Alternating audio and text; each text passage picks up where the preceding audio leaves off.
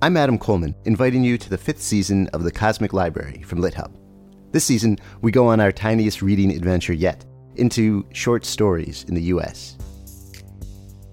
But this too turns out to be almost all-encompassing. I think short stories are essentially brief encounters with felt life. That's Oxford literary scholar Andrew Kahn, who gives us a deep history of the short story. And we hear from The New Yorker's Deborah Treisman, who explains her work as an editor of short fiction. You know, if you are melding with another person, you don't turn that person into you, but you get to know the ins and outs of that person. So, and it's sort of like that. I always feel involved with the stories. We bounce around between the history and current life of short stories with the novelist Justin Taylor. The nice thing about it going out of fashion is that it really frees you up to relate to it in a different way. This being the Cosmic Library, we make sure to go way beyond U.S. short stories, too. Here's the Washington Post critic, Becca Rothfeld. A lot of Kafka short stories, I think, gesture at or describe sort of nightmarish geographies or architectures. And the actor Max Gordon Moore reminds us just how wild short stories can be, with a reading in its entirety of Wakefield, the intensely strange, classic Nathaniel Hawthorne story. He had contrived, or rather he had happened to dissever himself from the world, to vanish. Get ready for all that and more in a season about short stories, small windows into vast universes. It's Season 5 of The Cosmic Library, available soon wherever you go for podcasts.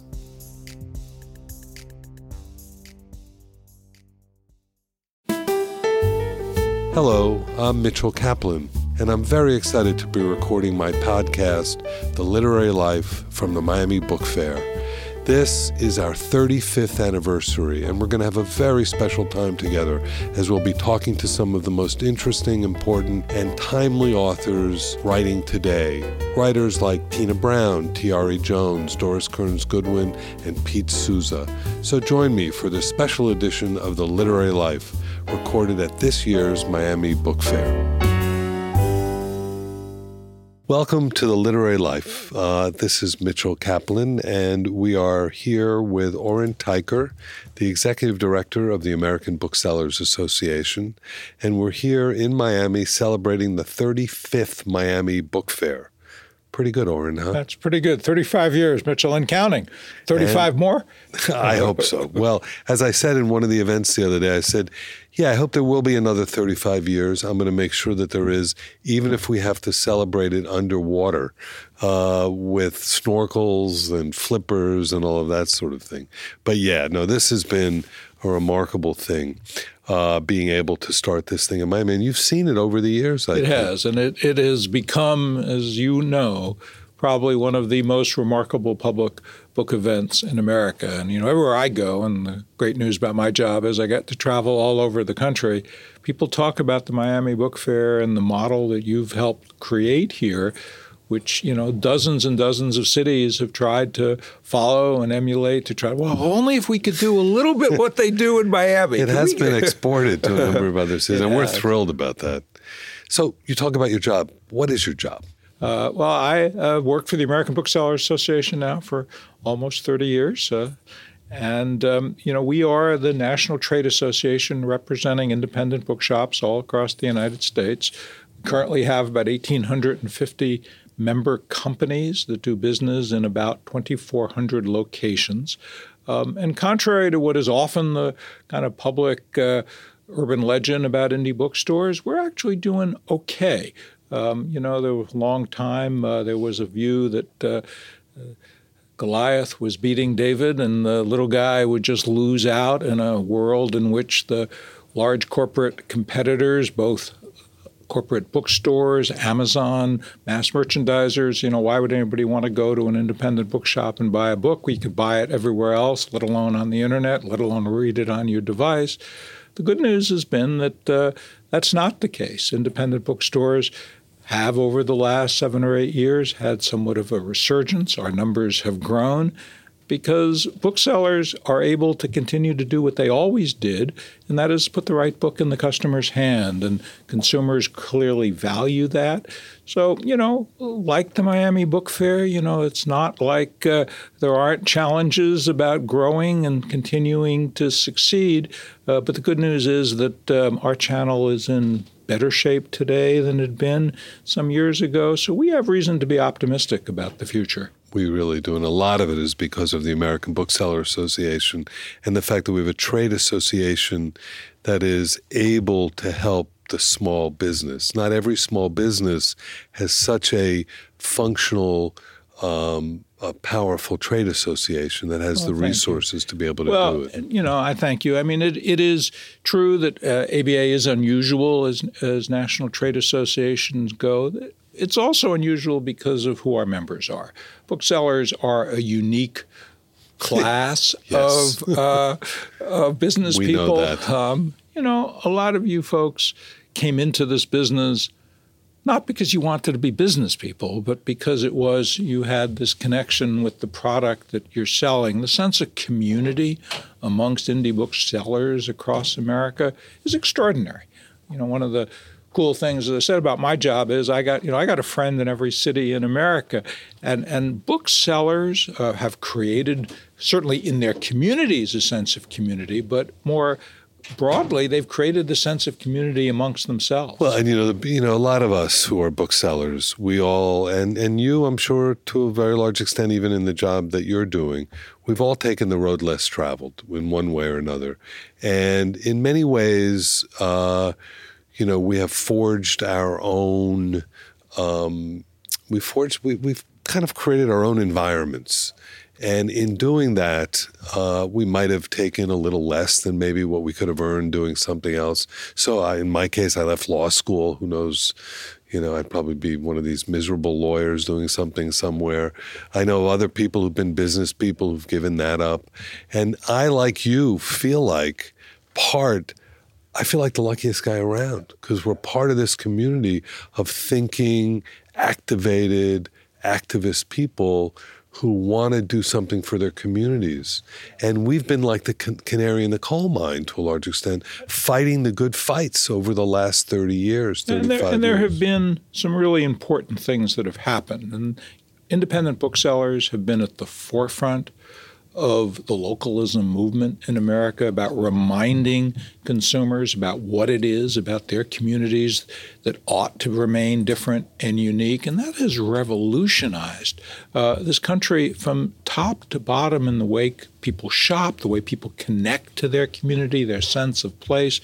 And in town, city, and city after another, the independent bookseller has more often than not been the glue, the catalyst that has helped make that happen. Well, we know it's happened when someone like American Express gets behind something and says something like Small Business Saturday. When they begin to see the value of local, we know that it has reached a certain tipping point. Yeah, and Small Business Saturday, the Saturday after Thanksgiving, has for a lot of our members become as important a day in the annual calendar as any. And it's in part, this reaction to Black Friday and our big corporate competitors are doing, but it is a perfect reflection of how consumers really do want to connect with their main street, with the shops that they go into the store and the shopkeeper knows who they are and they can respond to what it is.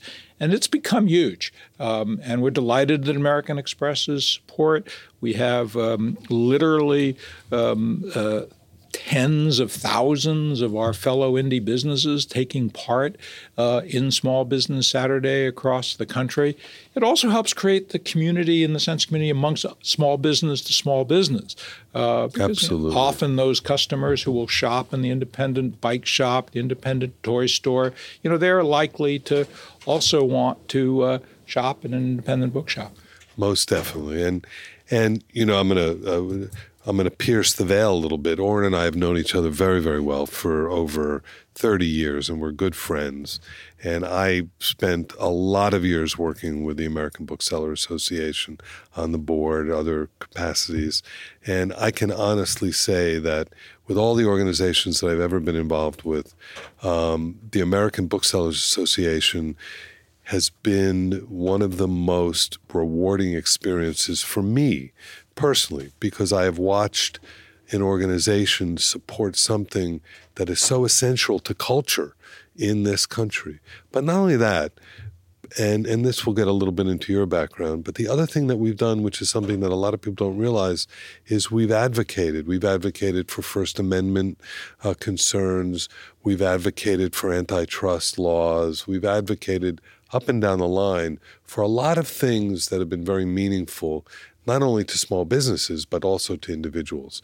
And I know that you first joined the ABA with that advocacy in mind. What was your first position? When I first came to ABA back a long time ago, almost 30 years ago, there was a lot of pressure on First Amendment rights and on access to constitutionally protected material. Way back in the Reagan administration, the Reagan Justice Department was attempting to suggest that certain kinds of more controversial First Amendment material ought not to be available to consumers. There was lots of pressure in the arts community about censoring works of art. And the ABA felt, at the core of who we are as booksellers, that ensuring that we could put that constitutionally protected book in the hands of a customer, if that customer wanted to buy that book, that was at the bedrock of who we were and what we did. So back then, ABA created its own First Amendment foundation that we called the American Booksellers Foundation for Free Expression. And I was the original director of that. And the nice, good news is now, 30 years later, APFE still very much, that's what we call it, still very much exists, representing the interests of indie bookstores on First Amendment issues.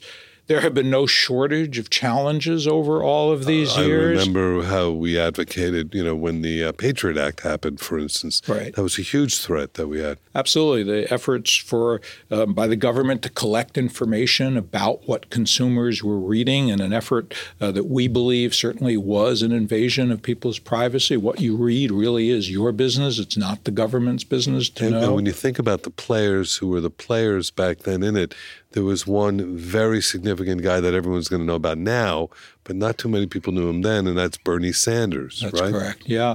Well, Senator Sanders then, originally as a member of Congress from Vermont, was actually very, very helpful to a bookshop in Hardwick, Vermont, who reached out to him at the time in which the original Patriot Act was being enacted to raise those concerns about the section of the Patriot Act that included the FBI's ability to go to bookstores, to go to libraries and subpoena that information about customer purchase history.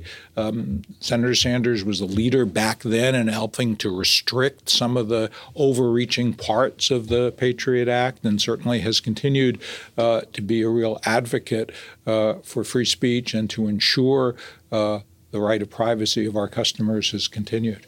Yeah, people don't realize that it goes way, way back. I mean, it goes back to the 30s, it goes back, but at least in my lifetime as a bookseller, I remember what happened with Kramer Books in Washington, D.C., with Clinton and Lewinsky, and they were trying to get the reading, the Vox, I think it was at that point. Well, the history of, and unfortunately this has happened by varying justice departments, regardless of who's in charge, this tendency to want to interfere with the access to protected material, interfere with the privacy rights of consumers, unfortunately has continues to be something. And today, we continue to grapple with First Amendment challenges.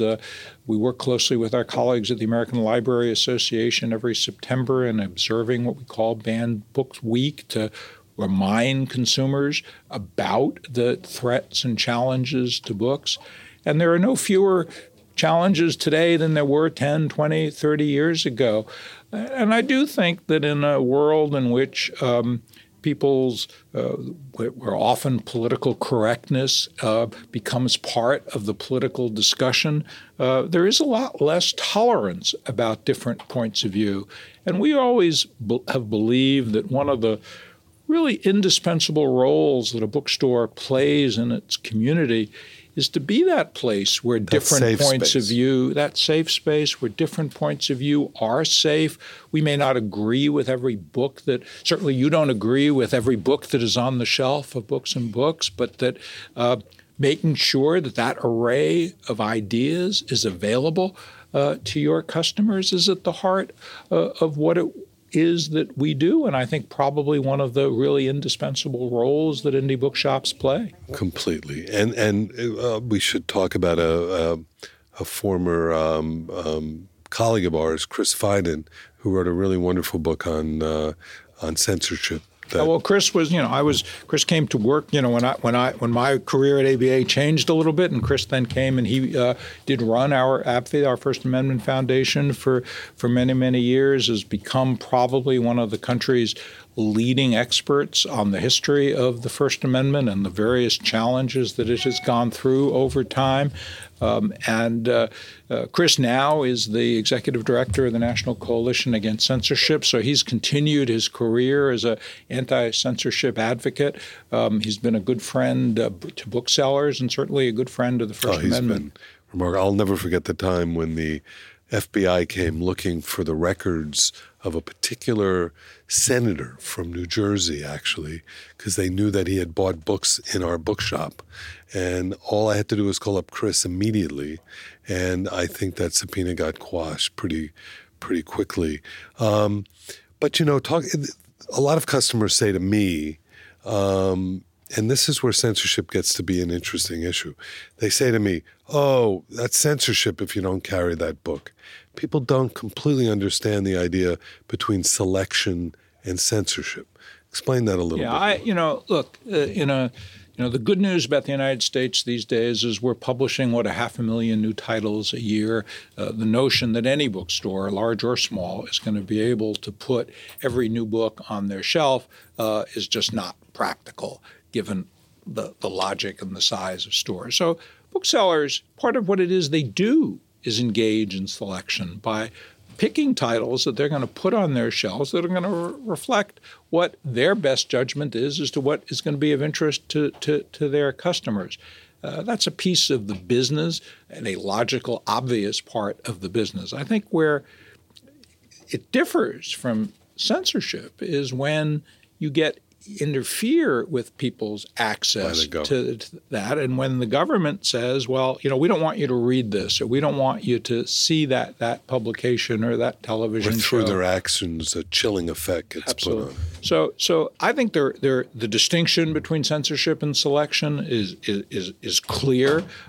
Stores obviously engage in selection every day. That's in fact part of what they're bringing to their community, that's their knowledge. I often say in our world, the value added that bookshops and booksellers bring to this conversation is that knowledge and passion they have about the books. You go into Books and Books, the likelihood is that bookseller who you're going to talk to on the floor of that store, let alone in thousands of other stores across the country, they've read that book. Or they know somebody in that store who's read that book. That knowledge and passion is what makes it different. You don't get a better ending if you read it from us, buy it from us. The book, by its very definition. Although you do feel better. You feel a lot better. The book is the same, but it's that experience and that knowledge. I remember some years ago I spoke, we work closely with a lot of our colleagues who represent other independent businesses. And I was a guest speaker at the National Hardware Dealers Association. When the guy introduced me, I was kind of not sure where he was going. He said, well, this guy, he represents bookstores, but, they don't sell books. I don't know what he was saying. Well, it's just like, we don't sell nails.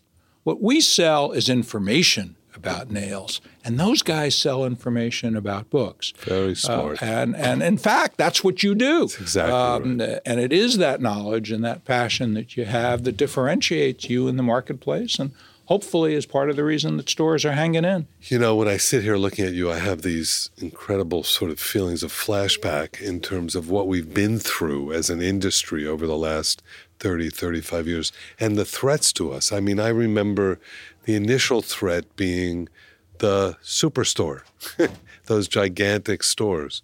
Then you had the discounters coming in. Then you had you had the internet and what was happening up there and the ebook and all of that. And I can't tell you how many times, particularly after You Got Mail came out, how many people would say, "You're still around? How is that possible? You're still around. And I just think that there is a kind of resilience in terms of what it is that we're doing married to the book, because we're not only giving information about books, but we're also creating a common space, and public spaces are increasingly diminishing, and people are increasingly being in their own little silos at home or on Twitter or wherever they are. But when you come to a bookstore, you have the opportunity of meeting people that just come in for the very same reason you do, and you never know who you're going to meet. Yeah, the resiliency of indie bookstores is pretty remarkable. There's a professor at Harvard Business School who spent the last several years studying our market. I think he's probably chatted with you too, Professor Raffaelli. And one of the things that he has pointed out is that that sense of if you look at all of those tsunamis that you alluded to, the superstores, the mass merchandisers, the bookstore in every mall in America, the internet, ebooks, that there wasn't, at every point there was a presumption, well, we were done. But somehow, not only are we not done, we're here. And one of the other really interesting things that certainly you and I have seen over these many years that is new these days is that we've got a whole new generation of younger people coming into this business. There was a time where they all were us. I feel like I'm the old. I used to be the youngest one in the room. I feel like I'm the oldest one in the room. Yeah, and I tell you, at our recent Children's Institute in New Orleans last June, there was a palpable passing of the torch to a younger generation of booksellers that was really thrilling. Because, look, the fact is, for a period of time, as you recall, the predominant number of people in this business were all of the same age. We talked about this earlier. The current president of the American Booksellers Association, Robert Sindelar, started as a 19, 20-year-old working at Books and Books before he moved to Seattle, and now he's running a major 2-3 store operation there, and he's the president of the association. And he's probably not quite 40 yet, or just hitting 40. In his 40s, yeah. But that is that sea change you're talking about. And not only that, I also see it in terms of writers, and I see it in terms of readers. We're going to take a break, and we'll talk a little bit more about that. You're listening to The Literary Life.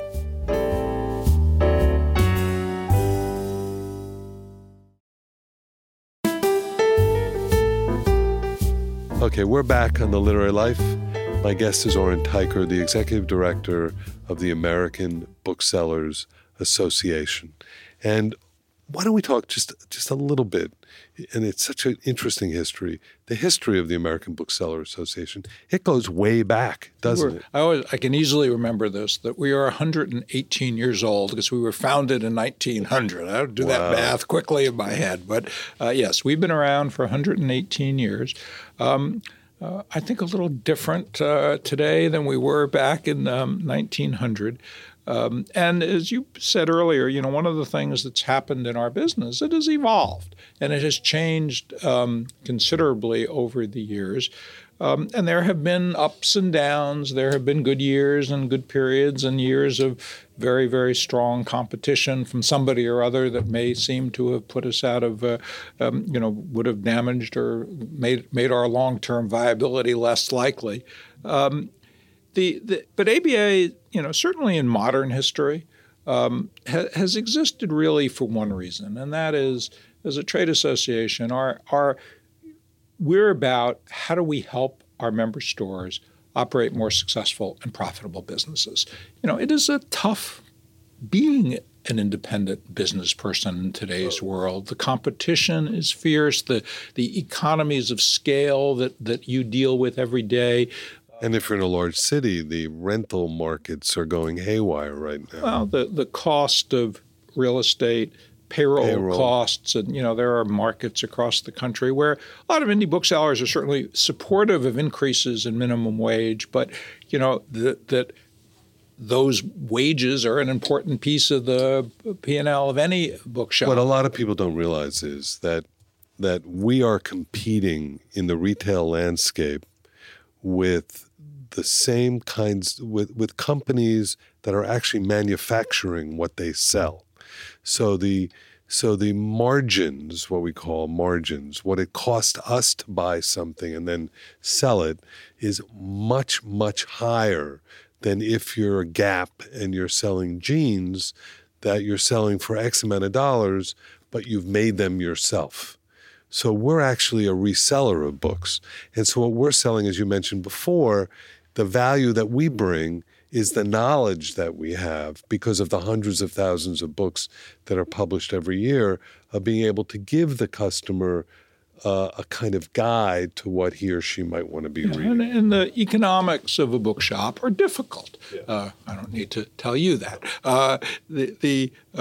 When you are paying what our cost of goods, our cost to put those books on the shelf, then when you add our rent, our occupancy cost, you add our payroll cost, and then, our heat and our insurance and all the kind of things that the customer is going to think a lot about. What's left, could be really very much 2%. At the margins, 2%.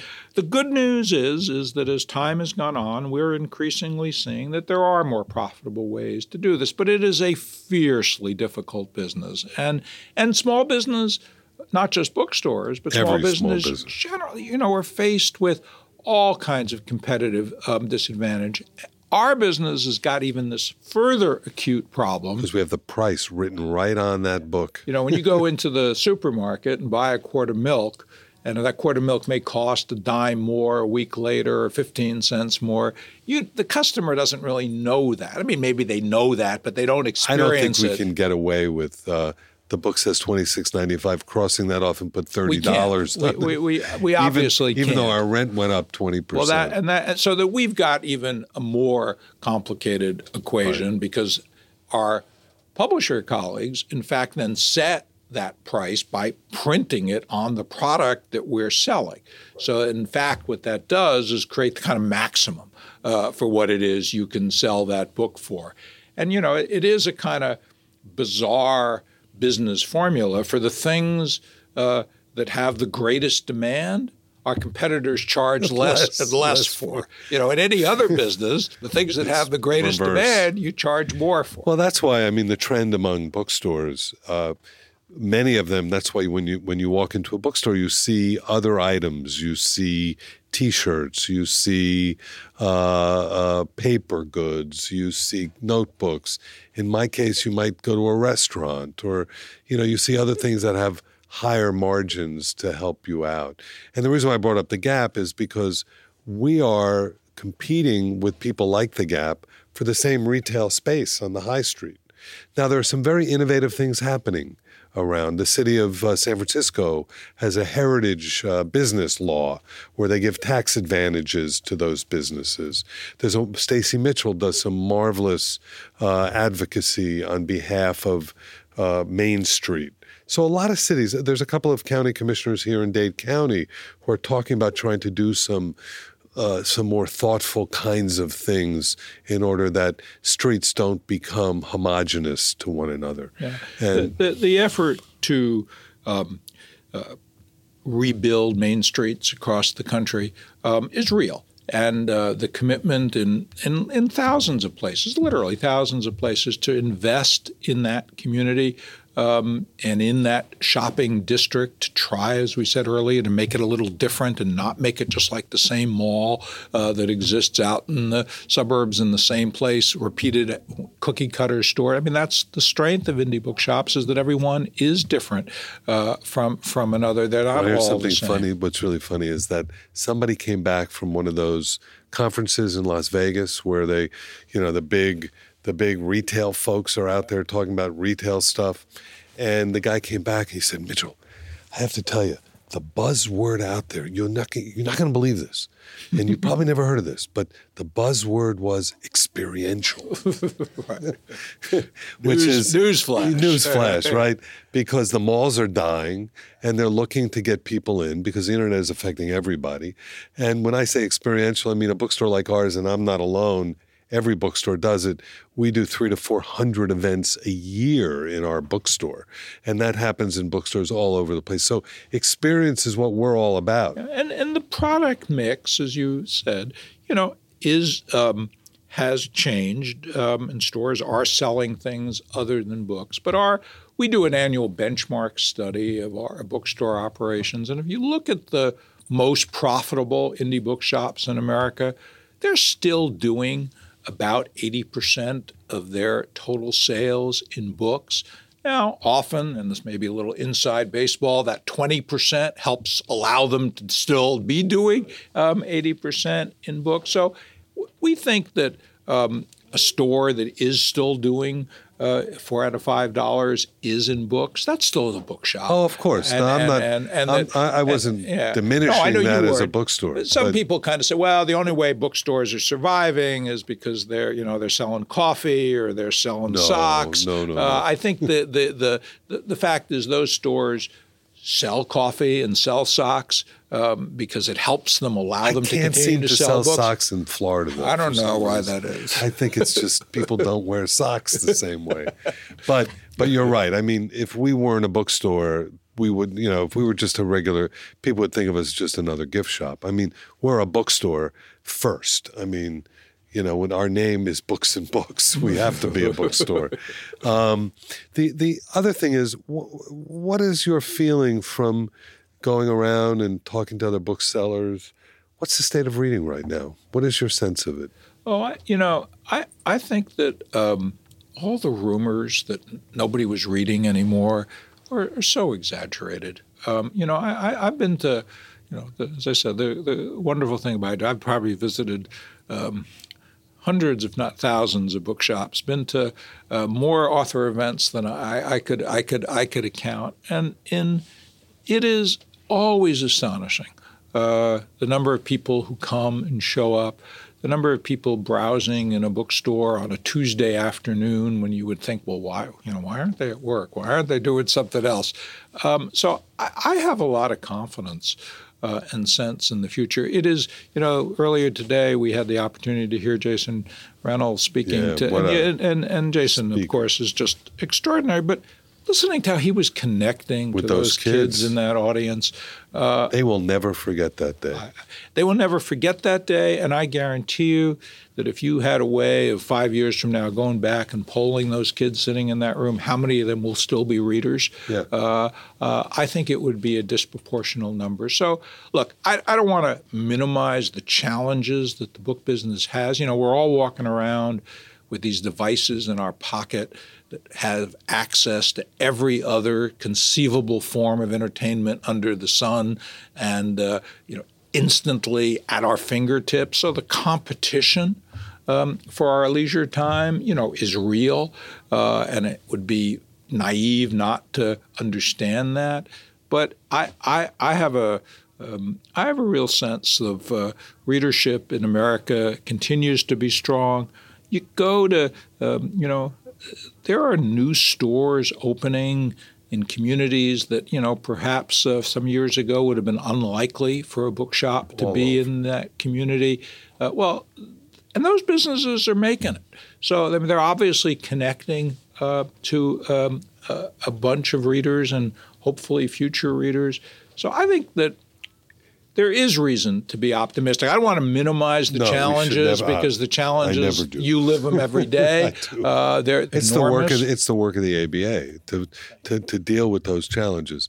But we always have this conflicting thing just in culture right now with, you're talking about the devices, we were talking about email and the speeded up nature of our life. But then on the other hand, you have this gigantic mindfulness movement. And there's nothing more mindful than sitting down with a hardcover or paperback book and spending 2-3 hours in a state of intellectual reverie going through this book in some way and connecting with yourself and ideas in a completely cerebral way. So you don't need an app to do that. Right. All you need to do is buy a book. Right. And I think that where our business is different. There was a lot of nervousness in the book business 5-6 years ago that the business would all move to digital, would move just to people reading books on their device.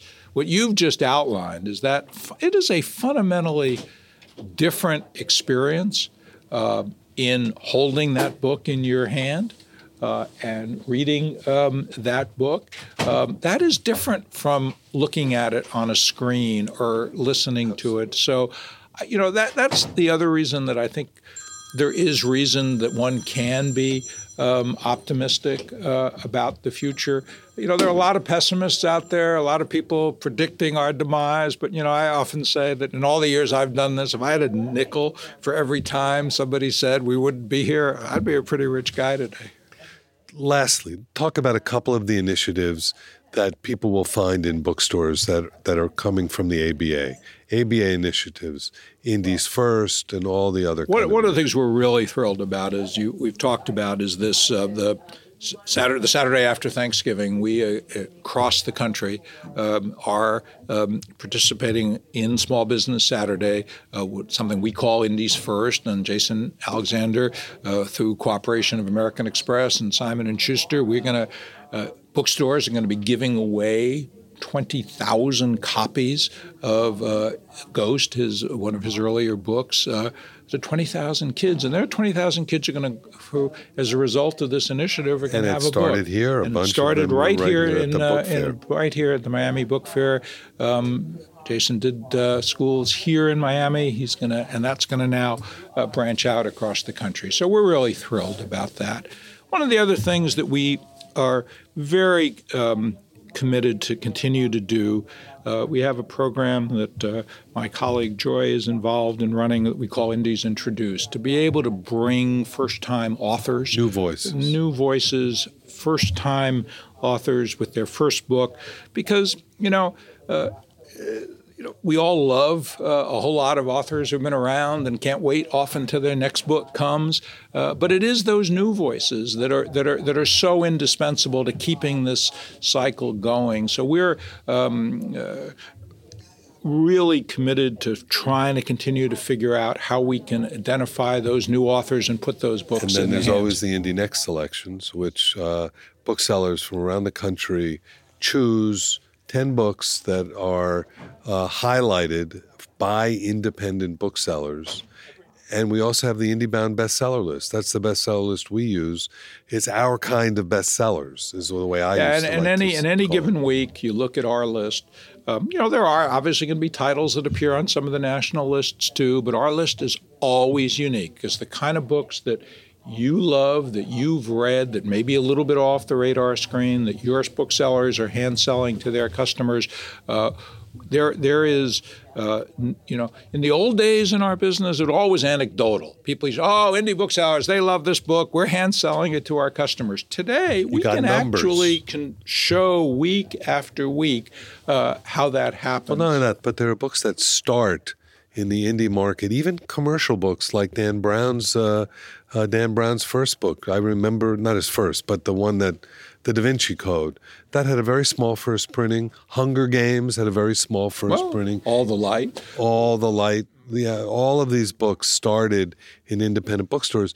And the basic thing that I hope people out there understand is that we don't have the kind of money in our industry to be able to advertise like during the Super Bowl or whatever. However, it does operate book by book by book. It's all about word of mouth. And it starts with the publisher, the book itself, but then it starts with the bookseller. And then the bookseller hands it off to somebody, they read it, and then before you know it, it builds some sort of momentum.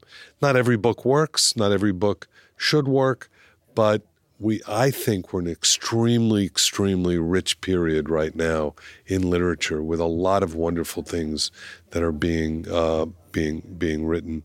And Oren, I just personally want to take this opportunity on air, in public, to thank you and your entire staff and every bookseller that's ever been a part of ABA for all the amazing work, because I don't think I'd still be in business but for the American Booksellers Association. That's very kind of you. I say the least appreciate it. We are blessed with a extraordinary task, but the success that we feel in your success and that of your colleagues in this growth and resurgence of independent bookselling, to say the least, makes it all worthwhile. So we thank you for what you do, and we'll look forward to the next 35 years. Yeah, we'll do this again soon, I hope. Okay. Nice to have you on The Literary Life. Thank you. Oren Teicher, the Executive Director of the American Booksellers Association. I hope you like what you heard and that you'll please share your review on Apple Podcasts, and also give me your feedback at Books and Books on Facebook, Twitter, and Instagram. Subscribe to my weekly conversations on Apple Podcasts, Spotify, Google Play, and Revolver.com. I'm Mitchell Kaplan. Thanks for joining The Literary Life.